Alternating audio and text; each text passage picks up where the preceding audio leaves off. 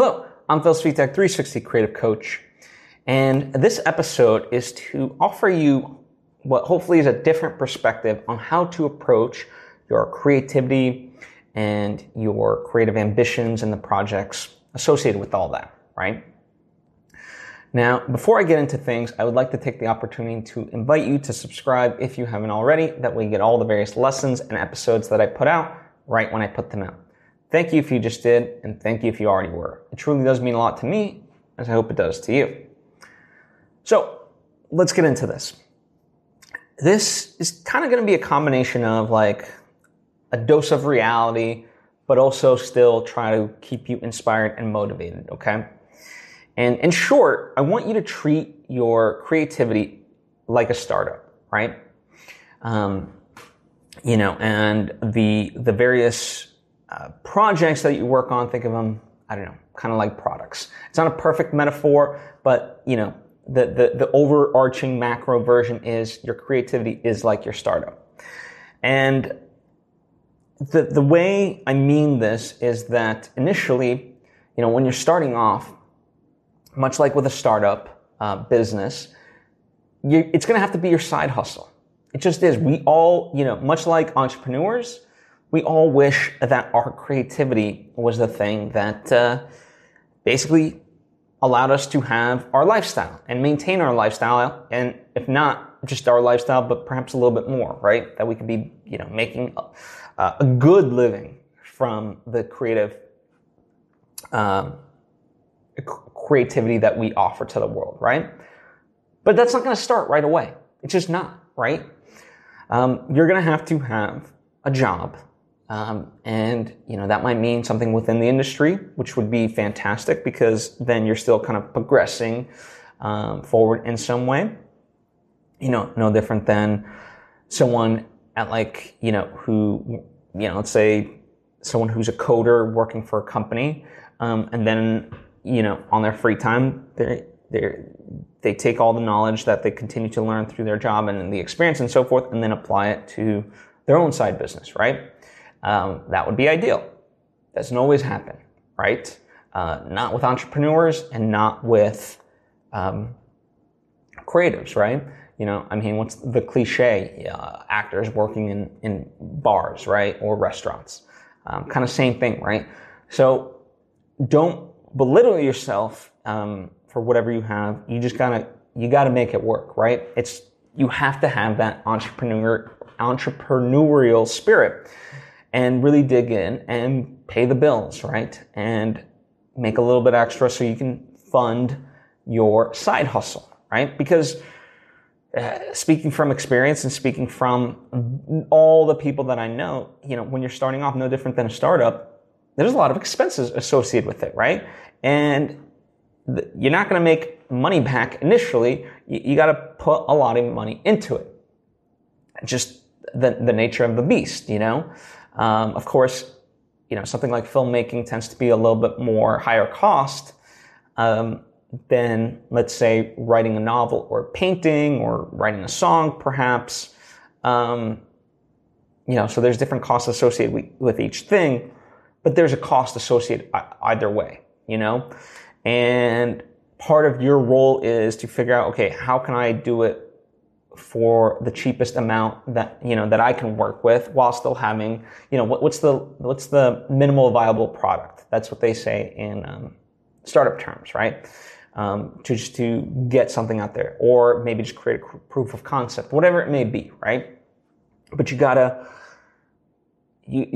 start somewhere, and it's gonna take some capital. Now you could be like a startup and perhaps crowdfund, get some investors. Films are costly, and so a lot of filmmakers that I know, they get investors for their film. Now, it's easier said than done, much like with any sort of startup. You would need a pitch deck and, ideally some sort of track record, or at least something, right? So having short films to be able to show them, and so forth, right? Like you have to be able to present to them and get them on board. But these are all the things that you have to do. And these are all the things that you have to do on the side, because none of this stuff is paying you, It's actually just costing you. in that way. But, and I say all this because so many people, sadly, that I talk to, they're like, I'm just tired of my corporate job. I'm tired of this. I'm tired of, working on other people's, stuff and so forth. I want to really work on my own. Like it's my time and so forth. And I say to them, okay, you really got to kind of look at it. Again, I don't mean to discourage in that way. And I'm someone like, listen, I really love taking leaps of faith and so forth, but you also got to be smart about things, people will say this, like, what's your runway? People that have quit their jobs, to go into, to go full-time into their business, what's their runway? Meaning, how much time do you have to devote to this one specific thing without needing a job? How much money do you have saved up is really what it is asking. Now, sometimes it might not be you specifically. Sometimes you might be married or have somebody else and so forth that might be willing to shoulder that burden while you are off doing this, right? Pursuing this. But that's a conversation you have to have with that other person, right? And they have to be willing and on board because that's going to be a little bit of a strain,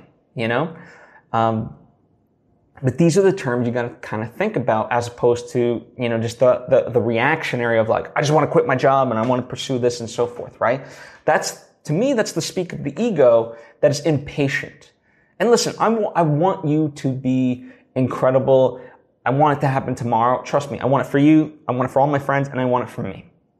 But it's just not, I don't know another way, no one's knocking on my door to make, to give me money to make the movies that I want. Even with my crowdfund currently, it's me having to reach out to all the various contacts that I know and so forth and really be humble about it and so forth. And I've been very grateful that they have donated, the people that I have. But it's not a given. It's not a guarantee at all. And the ones who can't, especially because of the pandemic, I don't begrudge, I get it. But this is what it takes, no one is requesting me to write the books that I write and so forth. There's a value to it for people and things like that, but I'm not being paid in that way to put out this episode or the other episodes and so forth. And put them out, like this specifically because it means something to me and good things have come out of it. Both in terms of the benefit for audiences, also some other people see it, and that's how I get certain coaching jobs or referred to for other big jobs, and so it pays in other ways, right? And you kind of got to see it in that way, So before you quit everything, really consider what is your runway on things, and you got to have that patience, like our career, I've talked about this in the past, but I want to reiterate it. This idea that, it really is a journey and where you're at, stop trying to skip these steps because these steps, where you're at right now in the process is meant to teach you something. And you're supposed to go through this because by skipping that step, you won't know, all the things that go into it. Every time I shoot a film, whether it's a feature film or a short film, I learned something that helps me out on the next project, that allows me to then escalate and elevate the things that I work on, and I'm grateful for that, and I wouldn't replace that. So you gotta really think in those terms. And the other thing, if you're gonna do this, speaking of finances, you also you gotta have some runway money if you're gonna really go all in on this. But the other side, even as part of your side hustle, you got to understand, some things financially will have to where are you prioritizing? Of course, you got to have rent, you got to have food, but, do you have to eat out at restaurants versus okay, can you really, go to a grocery store and cook for yourself and save money that way? and it's that traditional thing of like, stop buying your coffee each and every day and instead make your coffee and things like that. Like what are all the ways that you can save your money that you can then put into your creative projects, your side hustle? These are the things you got to consider in that way. And, as part of all this, a lot of us have multiple ambitions. There's someone I know that has music and has a podcast, and they're like, I want this podcast to be as big as possible, and it's like, I want that for you too. But in some sense, I think the mistake that I hear when I hear this person talking about it is that the podcast almost seems separate of the music, and it's like they work in tandem. You've got a great audience already, and continue building on that. It's just, again, that patience thing. It's just not going to happen overnight. And I'm not taking away from you. A lot of people will tell me like, I'm tired of apologizing for wanting more. It's like, don't apologize to me for wanting more, but you gotta have patience. You do, and that's very humbling. It sucks, but that's the nature of the beast. But in that same way, while all this focus goes into, I gotta grow this thing, it's like, the music is blowing up and things like that, and they work in tandem. You become a better, it's like, I often see, now especially, a lot of celebrities enter the podcast space, and then, their podcasts will generally do very well, right? Maybe not as much as they were expecting, but certainly, by the definition of what makes a successful podcast in overall, And it's like, well, because they were already famous. So to me, it's like, okay, your music's already that's already going in a great way. So guess what? That's only going to eventually fuel the podcast, and vice versa. Stop seeing them as separate things, and just have that humility. And this is just one of many examples in these various arenas. But yeah, I never, in this way, I never look at what I do with the lessons here as separate of the other stuff, because, it all fuels it in the end. By doing these lessons, I get my thoughts out and I get sort of feedback from you, and it helps me to create connections I otherwise wouldn't have had. And then I get to make, the films or other stuff that I get to make. And then that experience and then allows me to bring it here and be like, here's kind of deduced, what I learned from that experience and how it may help you. So it all works in that way. In that way, Steven Pressfield, this is one of the big things that's like hard to swallow, but Steven Pressfield writes about it in War of Art, that you are entitled to the labor, but not the fruits of your labor. It's like with a startup, you don't know what's going to happen. It is a leap of faith. And so, you can go ahead and do it and things like that, but you're not guaranteed success. In fact, there was a great speech that I heard recently. ESPN posted it on Instagram, and I apologize because I don't know who exactly it was. It's just kind of coming to my mind, but it was, I want to say Ohio, or maybe Iowa, one of the football strength trainers. He was giving this speech, and he talked about how winning owes you nothing. Someone might work less than you, and they might win.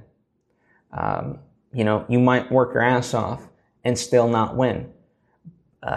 He said a lot more, like he gives this really incredible, like almost a minute kind of speech about how winning it's not fair. It doesn't owe you anything, in that way. But, without sprinting into the unknown, you're never going to win. You're not guaranteed to win, but you are guaranteed to lose if you don't move forward. Point blank. And that might seem like it sucks, but that's the nature of the beast. And, you these are all the things that we have to kind of accept, no different than an entrepreneur, and listen, there's something to be learned from failure. There really is. And I know it's cliche and things like that, but, and it's something that you have to grapple with and have humility for, that you might fail, but even in that failure, there might be something good that comes across it.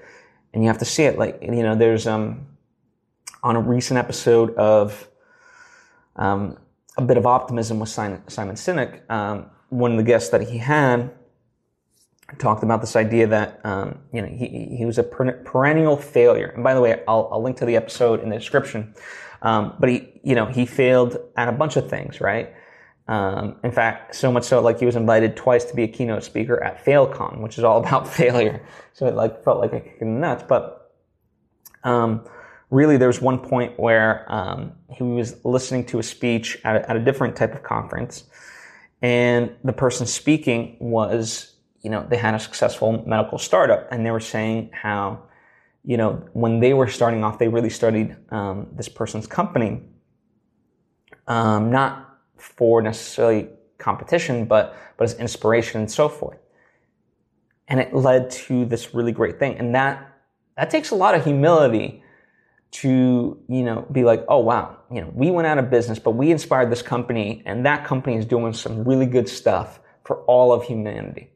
And that's a real victory, and that's success. Talk about, like, you are entitled to the work, but not the fruits of your labor. And I understand that type of thinking it's hard. It's hard for it takes humility. It takes letting the ego aside and things like that.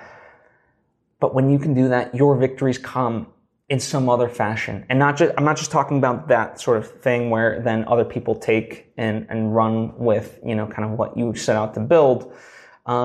Eventually your time will come in some way, shape, or form, which I know might seem contradictory to what I was talking about in terms of winning owes you nothing. But I just believe if you just keep a good spirit, eventually something hits in the world. Just like with startups, it might not be the initial startup thing. It might not be the second or the third, but eventually something will hit. And, it's not going to come when you want it. That's just it. Trust me, because I'm sure you would have wanted it yesterday, no different than me and all my friends, but it can happen. And you got to just accept that journey. I know you don't want to, but you got to, and just go with it, because there are lessons along the way, and you will look back on that time and you will regret not having been more present and enjoying them when you were. I would love to be, on the level of that Robert Rodriguez is today.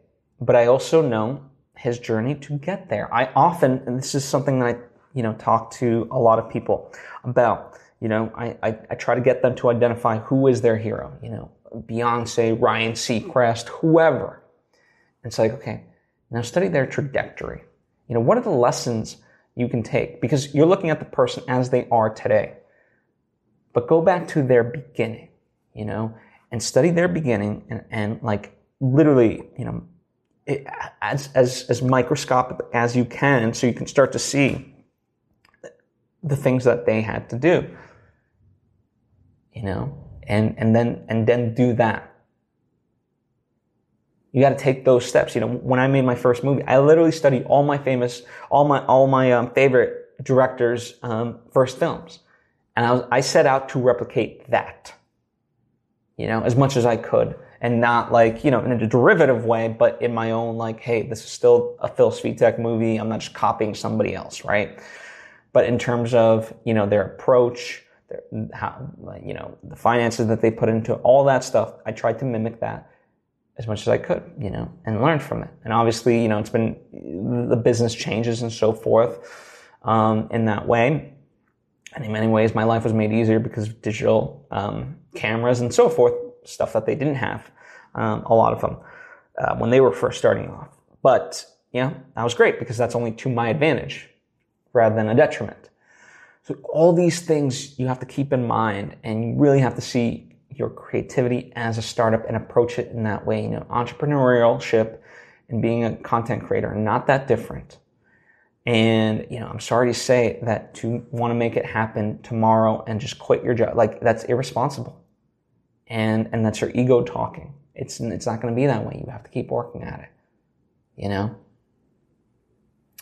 And yeah, this might not be the inspiring episode that you wished it would be, but it's a dose of reality. And in spite of all that, I say keep going, because guess what? Again, no one's knocking on my door. I try to walk the talk. And in that way, as much as I can, I have been with the things that I do. And who knows? I don't know the outcome of all this. It was we were talking about my second movie, and I let slip to some people I know. I was like, yeah, I want to submit it to the Cannes Film Festival and so forth. And they were like, oh, you think I'll get in? I said, no, that's not my goal. It just gives me a deadline to aim for. And the submission is the goal. Whether or not I get in is beyond my control. But if meeting the deadline and being able to submit, that's within my control. So focus on what you can control. Anyway, thank you so much. Please take this all to heart in the spirit of which it is intended, which is to give you the tools to properly go about your creativity and to be able to do it, in that way. But as always, if you have any questions, please ask away down in the comment section or hit me up on social media at Bill Svitek. Would love to converse with you. Thank you so much. I appreciate you and hope to see you next time.